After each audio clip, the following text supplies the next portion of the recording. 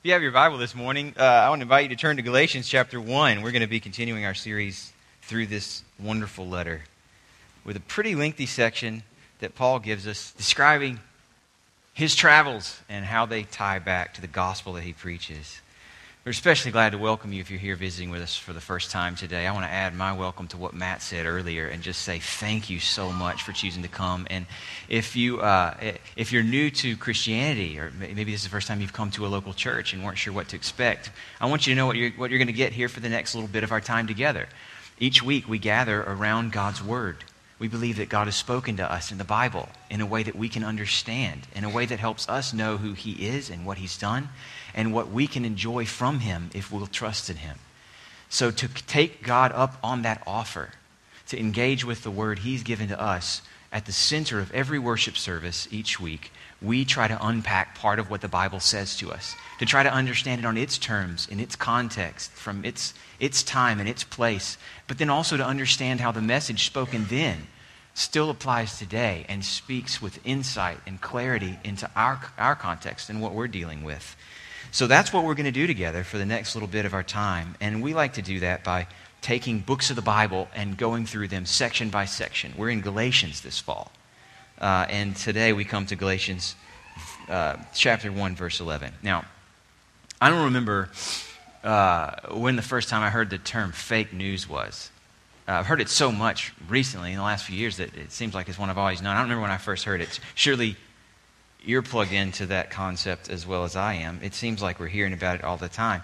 And even before I had the fake news concept to apply to it, I think it's not a stretch to say that public trust in government, in media, in the kind of institutions that used to get a lot of trust by default has declined precipitously in the last few decades. There's a lot of studies that can back this up, numbers that I've reviewed even this weekend to see how bad off it is. Something like only one out of every 3 Americans trusts its government, however the surveyors defined that trust. 1 out of 3. The numbers for trust in what you hear from the mainstream media are roughly the same as trust in government. A little better, but not by much. And I think there's a good reason for us to have trouble trusting what we hear, because what we hear often conflicts. There's so much conflicting information out there that you got to wonder where you're getting it from and what are the agendas behind it. And if you tell somebody you heard about something that happened, likely one of the first questions you're going to get asked is, where'd you hear that from? And how you answer that question is going to have a whole bunch of connotations that comes with it for whether or not they're going to trust it. I think it's right to wonder where you get your information and why it's worth trusting. Sources really do matter. And that's especially true when the information you're getting doesn't match up. When you're getting information from different sources that's not the same. The passage that we're going to be looking at today, this is 2,000 years ago, but it's a very similar situation that Paul and other early Christians found themselves in. They were getting, by this point, different information about what it means to be a Christian. Different sources were peddling different gospels, if you will. And in the section we're going to look at today, Paul makes his case for his source, for why his source is the source you should trust. Now, I'm going to be honest. I mentioned this a couple weeks ago whenever I was giving you a big picture overview of what this letter is like. This section that we're covering today is an easy one to skip. If you're just browsing over the letter and you haven't done much work to study it yet, like I was when I first started getting into it, it does seem like a kind of aside from the letter, which has a real tight argument that it's making, a case that it's making for the gospel. And from chapter 1, verse 11 to chapter 2, verse 10, it's like Paul just has a travel journal that he's reading to you. Here's where I went and when, and here's where I went next after that, and then after that I went over here.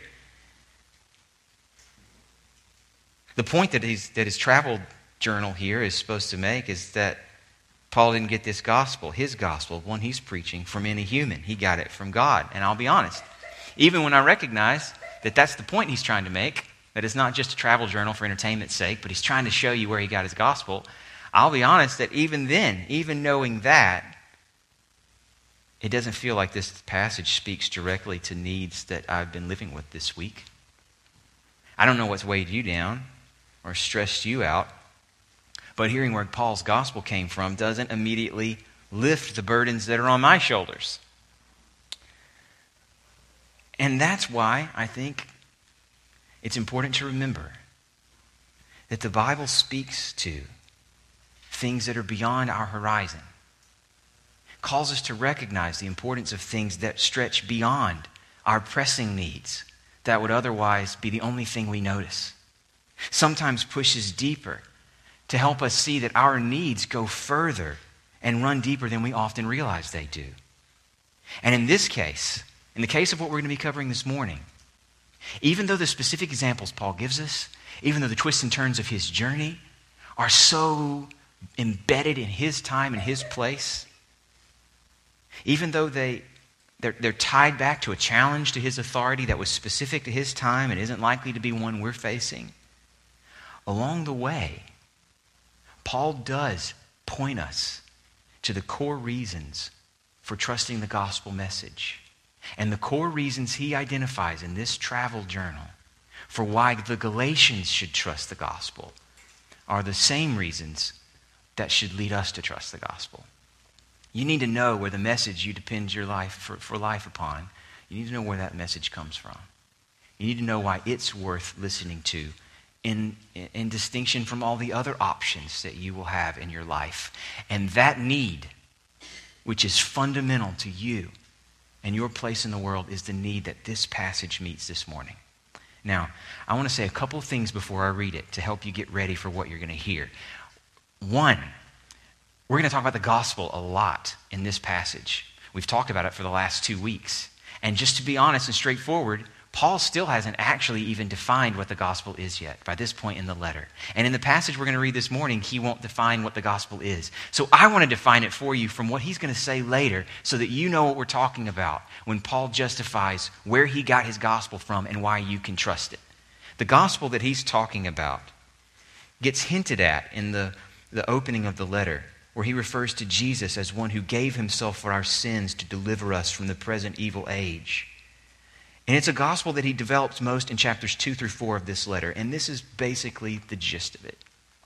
Paul's gospel tells us that no one could overcome the guilt or the power of sin through obedience to the law. You will not overcome what you've already done and what you will be on your own strength. That's impossible. Because it's impossible, the God who made you and loves you sent his Son, Jesus, to overcome sin for you. And the only way to enjoy what Jesus did for you, the only way to get in on the blessings of his forgiveness and his deliverance, is faith, simply faith, identifying yourself with who he is and what he's done, rather than anything else you might be proud of. What we get through faith in Jesus, Paul will tell us later, is more than just forgiveness and a clean slate. What we get when we identify with Jesus is Jesus' identity for our own. And Jesus is the Son of God. What you get through this gospel is not just a fresh start. You get adoption as the children of God who have the same affection and commitment that God has for his Son Jesus. That affection, that commitment, along with protection and provision and mercy and grace, is aimed at you through Jesus. That's the gospel that Paul is trying to justify in what we're going to look at this morning. And I want you to know that. The next thing I want you to know is a little bit about how this passage is going to break down. Then I'm going to read it to you. What you're going to see is in the first couple of verses we'll read, in chapter 1, verse 11 and 12, you're going to see the main claim or argument that Paul makes. He's going to say, pushing back against what other teachers probably challenged him on, is that his gospel is not a human gospel. It came from a revelation directly by God through Jesus. He got his gospel from the source. And then after he makes that claim, starting in verse 13, he's going to justify the claim. He's going to support it. He's going to tell you the things from his life that you need to know about if you want to be convinced of what he's trying to argue. So I want you to know that. Know the claim. This revelation didn't come from humans. It came straight from God through Jesus. And then know that the rest of the stuff that he says is all meant to support it.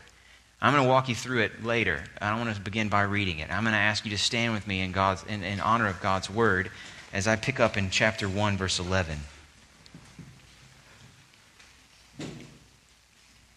This is the word of the Lord. For I would have you know, brothers, that the gospel that was preached by me is not man's gospel. For I didn't receive it from any man, nor was I taught it, but I received it through a revelation of Jesus Christ. There's the claim. Everything else supports it.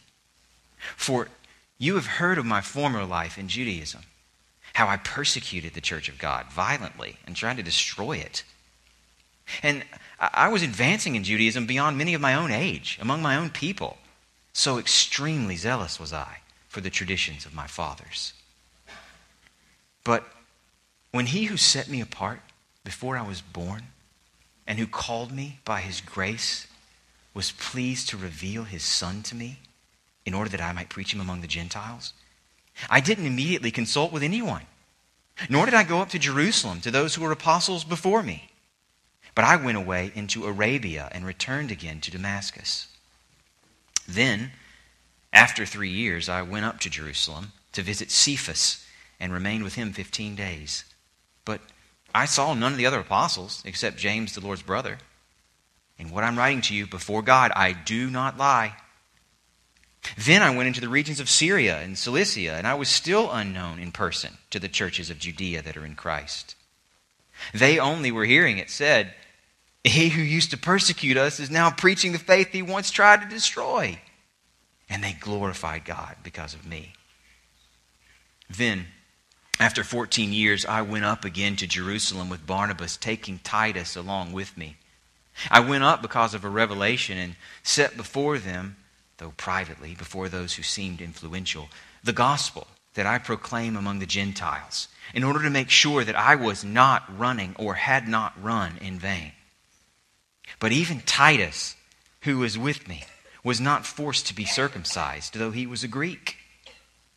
Yet because of false brothers secretly brought in, who slipped in to spy out our freedom that we have in Christ Jesus, so that they might bring us into slavery, to them we did not yield in submission even for a moment, so that the truth of the gospel might be preserved for you. And from those who seem to be influential, what they were makes no difference to me. God shows no partiality. Those, I say, who seemed influential added nothing to me. On the contrary, what they saw that when they saw that I had been entrusted with the gospel to the uncircumcised, just as Peter had been entrusted with the gospel to the circumcised, for he who worked through Peter for his apostolic ministry to the circumcised, worked also through me for mine to the Gentiles. And when James and Cephas and John, who seemed to be pillars, perceived the grace that was given to me, they gave the right hand of fellowship to Barnabas and me, that we should go to the Gentiles, and they to the circumcised. Only they asked us to remember the poor, the very thing I was eager to do. This is God's word. You can be seated.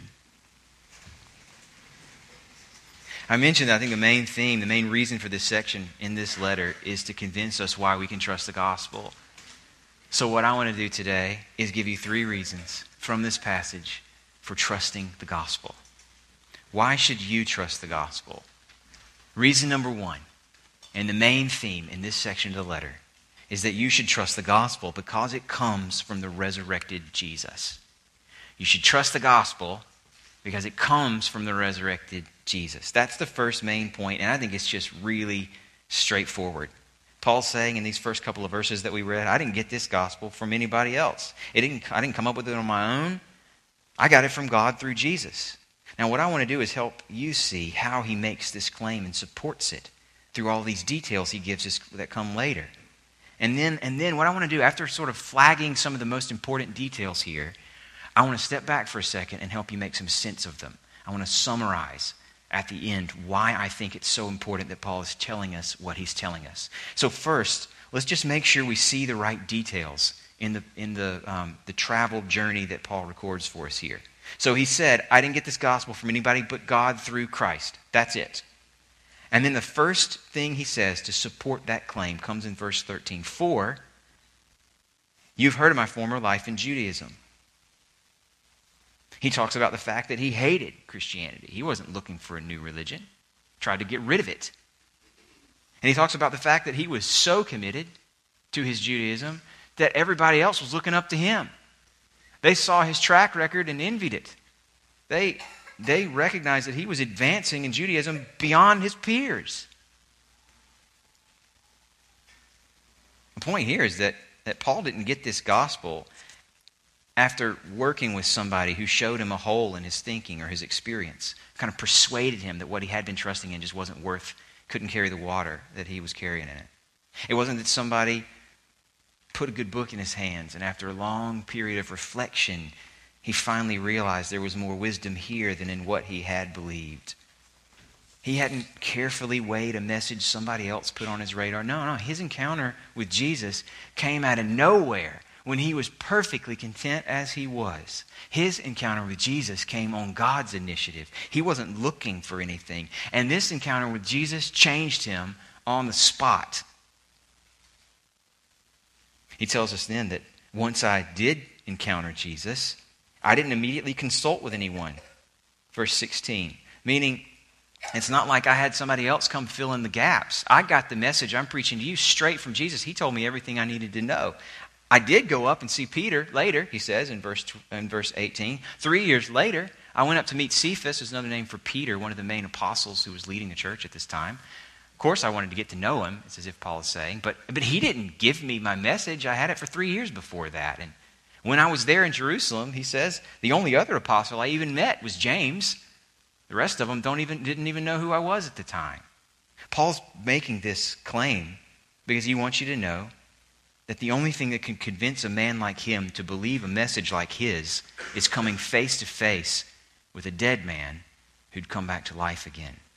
His gospel came straight from the resurrected Jesus. I want to read to you a section from Acts that Paul's alluding to here. In Acts chapter 9, we get the story behind what Paul's saying here in his letter. We're told that Saul, as he was called at the time, still breathing threats and murder against the disciples of the Lord, went to the high priest and asked him for letters to the synagogues at Damascus, so that if he found any belonging to the way, that's how Christians were referred to, men or women, he might bring them bound to Jerusalem. So he goes up to the high priest to get the authority that he needs to basically arrest on the spot anyone who's trusting in Jesus.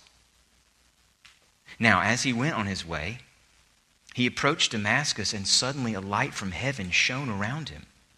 And falling to the ground, he heard a voice saying to him, "Saul, Saul, why are you persecuting me?" And he said, "Who are you, Lord?" And he said, "I am Jesus, whom you are persecuting. But rise and enter the city, and you will be told what you are to do." This is the encounter, the first of several, between Paul and Jesus, where Jesus gives Paul the message that he then sends Paul to proclaim among people who were not Jewish. For Paul, you must know that the gospel gets its authority not from any human, but from the God who gave it through his son Jesus, who was dead and is now alive. Why? Why is that so important for you to know? I want to chew on that question for a minute. I think it's important to know two things. Two reasons that it's so important for you to know that this gospel came straight from the resurrected Jesus. The first one has to do with the authority of the gospel, and the second one has to do with the credibility of the gospel. If this gospel came straight from a man who was dead but is now alive, then it comes with an authority that only such a person could give it. The resurrection of Jesus confirms that Jesus has the right to offer a good news in the first place. He has the authority to define what the offer is, and he stands behind everything that's in the offer. Apart from that, you shouldn't trust it. If you're not getting it from the one who has the authority to define what it is and stand behind all of its promises, you shouldn't trust it. For example, this week I was talking to a buddy of mine who works in the music business and was offering to maybe hook me up to join him for some tickets to a backstage show at a big show that's coming to town. And, he has the authority to offer me that because he's a big part of their operation. He works with the band. He He was part of pulling off everything that goes into such a show. He can stand behind an offer. He can tell me what the offer is. He'll tell me what the experience is like and what I should expect and where I should go if I want to get the right passes to get where I need to be. He has authority because he's an insider to it all. Now, if somebody posted a similar offer on Craigslist, say anonymously, with a strange number, and they offered me a backstage pass to a big show, and even told me where to go and when to show up.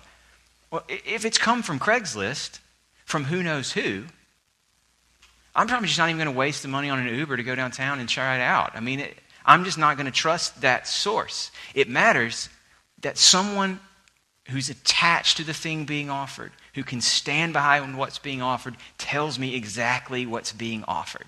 No one else has that authority. And Paul's saying the same thing here about his gospel.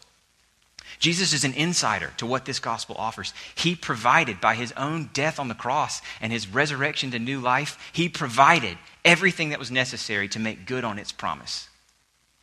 And if you meet him, you know you meet someone who has an authority you don't have. That whatever he tells you about this offer is what is. And you don't have the authority to change it. So friends, what that means for you is, when you're evaluating the gospel that I've mentioned already today and that we'll be talking about a lot more in weeks to come, when you're evaluating it and whether to trust it, I want to encourage you not to ask how it lands on you or whether it resonates with you or whether it sounds good to you. The only thing you need to ask is, has this gospel come from a resurrected dead man who stands behind everything that it offers? Speaking of which, how could you know if this gospel really did come from a resurrected dead man who stands behind everything that it offers? That's the second reason this claim is so important. The first reason I gave you was that it speaks to the authority behind this gospel, why Paul won't let anyone change it, and why he's so confident if you trust it, Jesus will be there for you. Stands behind the authority of it. But it also the fact that it comes from the resurrected Jesus speaks to the credibility of it as well. Maybe you're thinking, sure, this sounds good enough on paper, but why believe Jesus is actually risen? That's a fair question. Much less that a risen Jesus met with Paul and gave him this message. That would be a convenient thing for Paul to claim happened at this point in his life. That's what you call a trump card in an argument, right? Jesus told me. Why should you believe that he actually did meet with Jesus in the way that his story suggests? I think it's a fair question. I think it's the path to some of the most important and compelling evidence I know of for the truthfulness of Christianity. It's the question you should be asking. How can I know if Jesus really did rise from the dead and meet with Paul?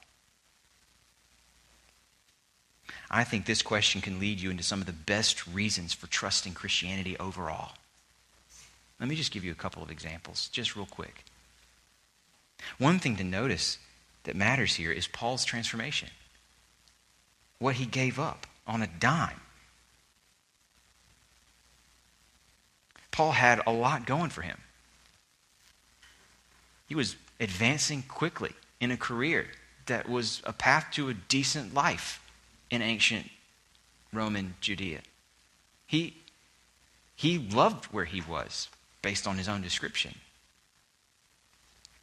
And yet, without any period of reflection, without any ongoing, long-standing struggle, Paul just gives it all up. Why would he do that?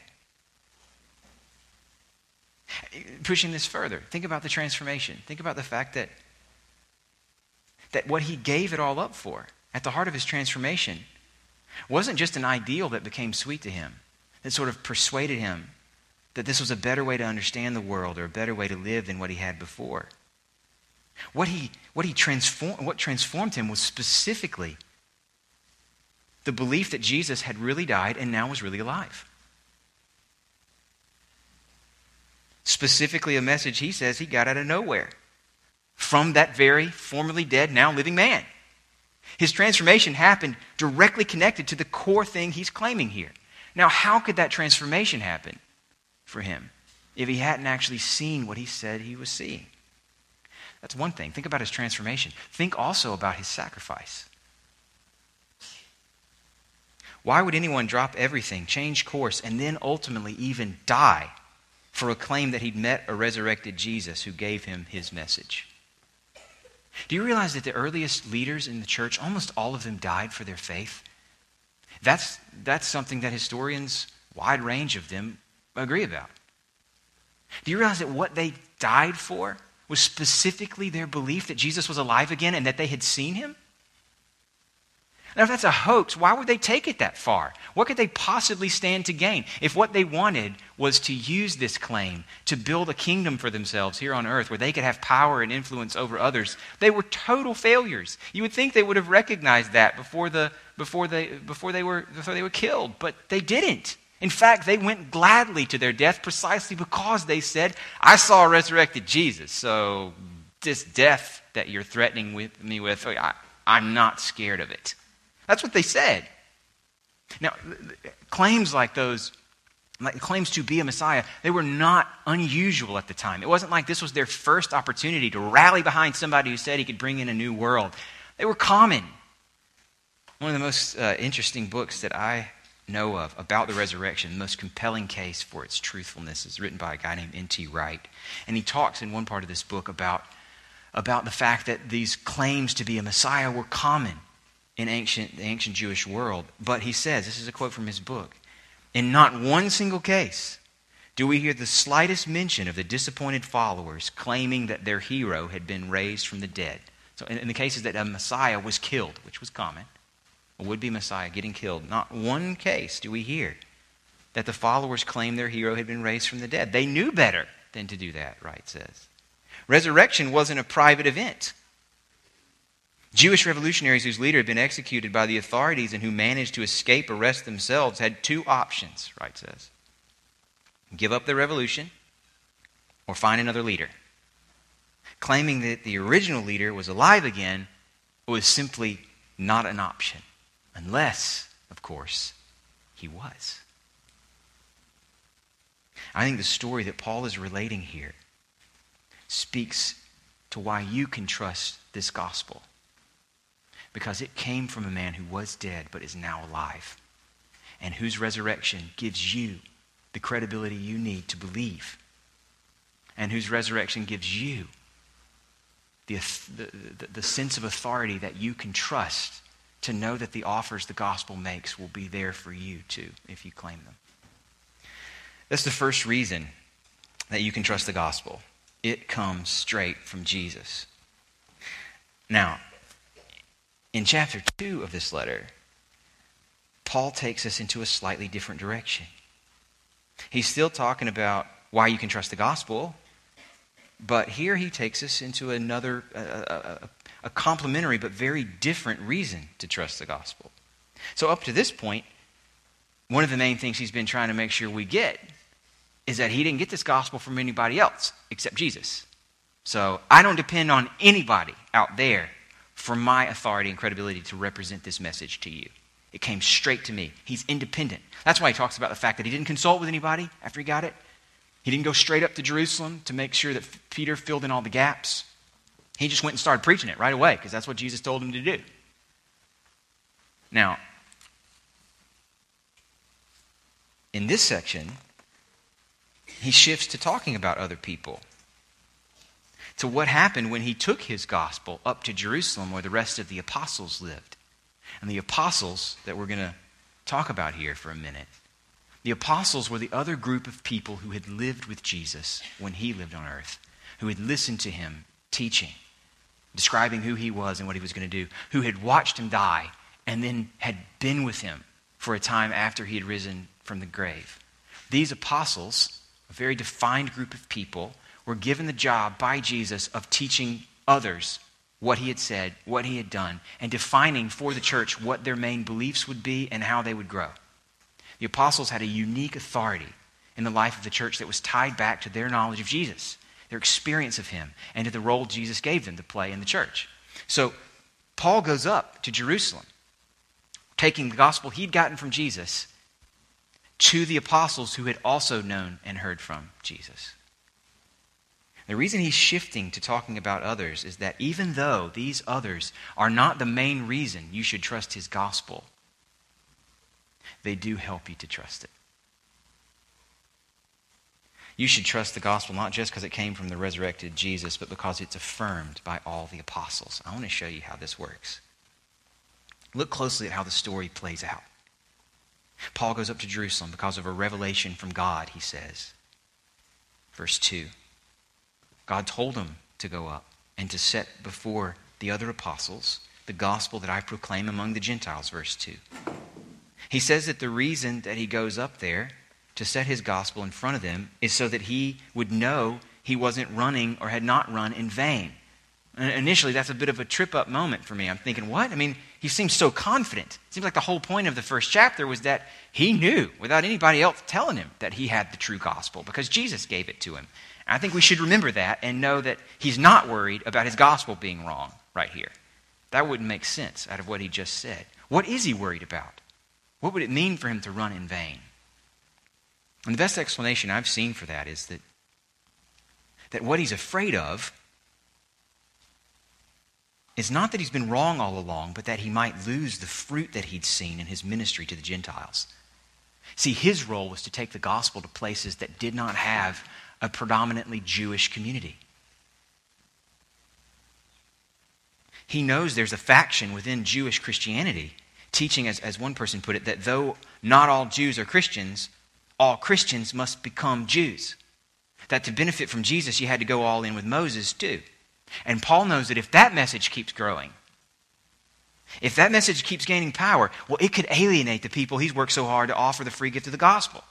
He's been spending 14 years taking the gospel to Gentiles, telling them, you don't have to do anything but believe in Jesus. You don't have to change anything about your ethnic background except anything inconsistent with what Jesus teaches you. You do not need the law of Moses to benefit from Jesus. He's been telling them that everywhere he goes.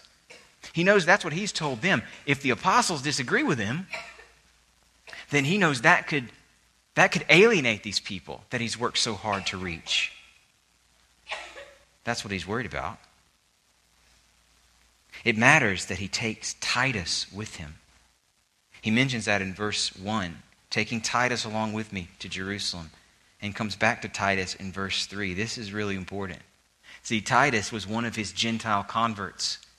He had become a Christian by trusting in the gospel that Paul had taught him. And now Paul's using him as a kind of test case for one of the most important moments in the history of Christianity. Because Paul had told him, when Titus became a Christian, you don't have to be circumcised. You don't now have to enter into the life defined by the law of Moses. You trust in Jesus, and Jesus is enough. That's what he told Titus. So now he comes to the other apostles in Jerusalem, and he brings Titus with him, and he puts Titus in front of them, and he lays his gospel in front of them. Right here with this test case, to see what will they do with Titus. I think it's important to try to empathize with the magnitude of this moment in the history of the church. The stakes riding on their response to this case. What would they do? These other apostles whose Christianity had been lived out in the heart of Judaism. Well, verse 3 tells us first what they didn't do. Even Titus, Paul says, who was with me, was not forced to be circumcised, though he was a Greek. They didn't do that. They didn't yield, he says, verse 5, to the false brothers who slipped in trying to rob us of our slavery. These are the brothers who were teaching you had to go all in with Moses if you want to benefit from Jesus. These apostles stood with me on that. We did not yield to those who taught the law. And then he says, verse 6, they didn't add anything to my message. They didn't treat my message as if I were halfway there and I needed to clean it up or top it off a little bit with extra rules. They didn't add anything. In fact, verse 9 says, they gave me the right hand of fellowship. And do you see what's happening here? In all of these examples, Paul's saying, they had a chance to side with those who would add to Jesus. I put Titus right in front of them with my gospel. and they stood with me.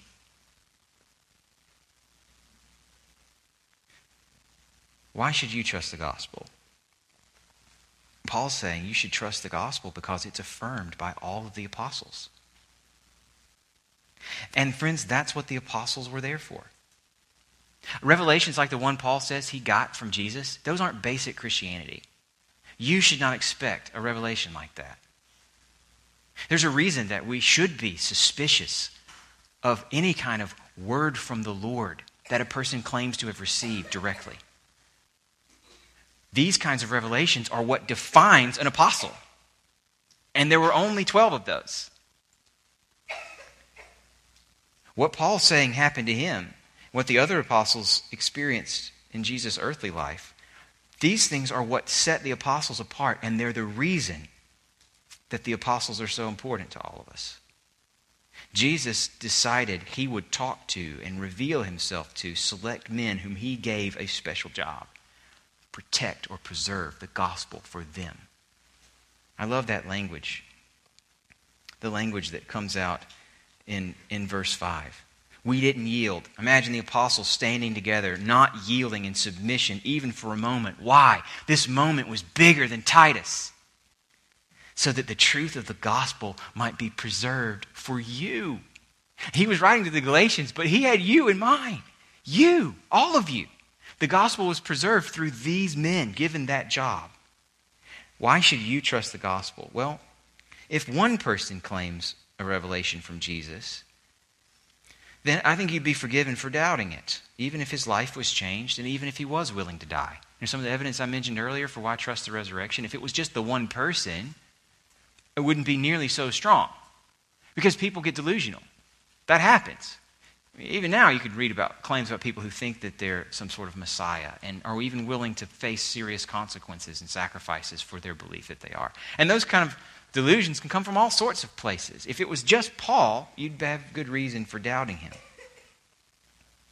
But God preserves the gospel for all of us through the apostles, through a group of people who all encountered the risen Jesus and got from him the content of their gospel.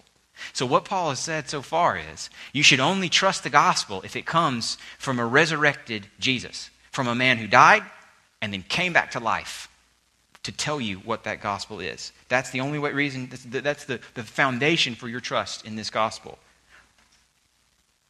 But doesn't it help to know that there was more than one person who received that same message from that Messiah? What happens here on this fateful day in Jerusalem is that all the apostles line up and say, yep, that's what I heard from Jesus. How about you? Yep, that's what I heard from Jesus. And you? Yes, that's what I heard from Jesus. And on down the line, complete agreement.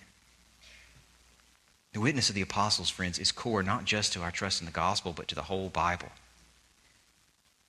I mean, I'm tempted for us to just push this further and spend more time here because it's such an interesting story. But if you look into how the core message of the gospel gets hammered out in the early life of the church and protected and represented in things like the Apostles' Creed and even in the Bible that we have today and the specific books that made it into this Bible, what you'll find is a process that was guided as much as anything else by one principle. What would the apostles say? What did they say? Was this book written by one or by someone who was under their authority and care and training? Does this fit with what we got from all the apostles? And friends, that's what Jesus intended for them all along. In his own words to his followers the night before he died, he said, John 14:26, the Helper, the Holy Spirit, whom the Father will send in my name, he'll teach you, talking to the disciples, all things, and bring to your remembrance all that I've said to you. Their job, guided by the Spirit, was to listen to Jesus and tell us what he said. That's why you should trust this gospel. Now, I want to finish off here with one encouragement to you. It's a third reason to trust the gospel that's really just an implication of what we've already talked about. In another letter, Paul describes the gospel as the power of God for salvation to everyone who believes. Here, through his story of his conversion, I think Paul would have you know that he means everyone. You should trust this gospel because Paul's own life story shows that this gospel can save anyone, even Paul, even me and you. I love the way he describes his conversion in verses 15 and 16. I mean, he's in the middle of a sentence that's main point is, I didn't consult anyone. And in the middle of this sentence that's really just trying to say, I didn't consult anyone, he describes the gospel in incredible beauty. And it's all about God, who decided he wanted to save him. When he, who had set me apart before I was born. Why? Because he saw how amazing Paul would be? No. When he called me by his grace. That's the only reason. Why? Because he saw how intelligent and insightful I would be, how useful, how quick a study I would be? No. When he chose to reveal his son to me, like bam, blindness to sight all at once. Not because Paul had some sort of special insight, some sort of intelligence that no one else could match. It's all about God's grace. And the reason Paul tells his story like this, I think, comes out a lot clearer in 1 Timothy 1. He says in 1 Timothy 1, though formerly I was a blasphemer, persecutor, insolent opponent, Christ our Lord judged me faithful, appointing me to his service. The saying is trustworthy, Paul writes, and deserving of full acceptance, that Christ Jesus came into the world to save sinners, of whom I am the foremost. But I received mercy for this reason. I, Paul, insolent, blasphemer, persecutor, I received mercy that in me, as the foremost of sinners, Jesus Christ might display his perfect patience as an example to those who were to believe in him for eternal life. That's you. What should we take from Paul's story? His conversion is an example of the trustworthy power of the gospel. He worked as hard as he worked to protect the gospel from distortion, from addition, from the slavery of new and extra expectations, because he wanted the Gentiles. He wanted the Galatians. He wanted you to know God's grace through Jesus, and only that grace is enough to save anybody from everywhere. If the gospel depends only on Jesus and nothing else, then even a violent enemy can be reconciled and made new. A gospel that doesn't depend on anybody else's works, that's a gospel that can save anybody no matter what. Now, I'm not saying to you that you should expect a Damascus Road kind of experience. I haven't had one of those, and most of us won't know this sort of in-the-moment transformation. But friends, what I am saying is this. You are not further from God's grace than Paul was. You are not outside the reach of his love. And you can trust the gospel because Paul is living proof that it can save anyone, even me and you. Father, give us the grace to believe. We need your grace not just to stand behind this offer, but to give us eyes to see it, hearts to love it like you gave to Paul. I pray that for every person in this room, for your name's sake.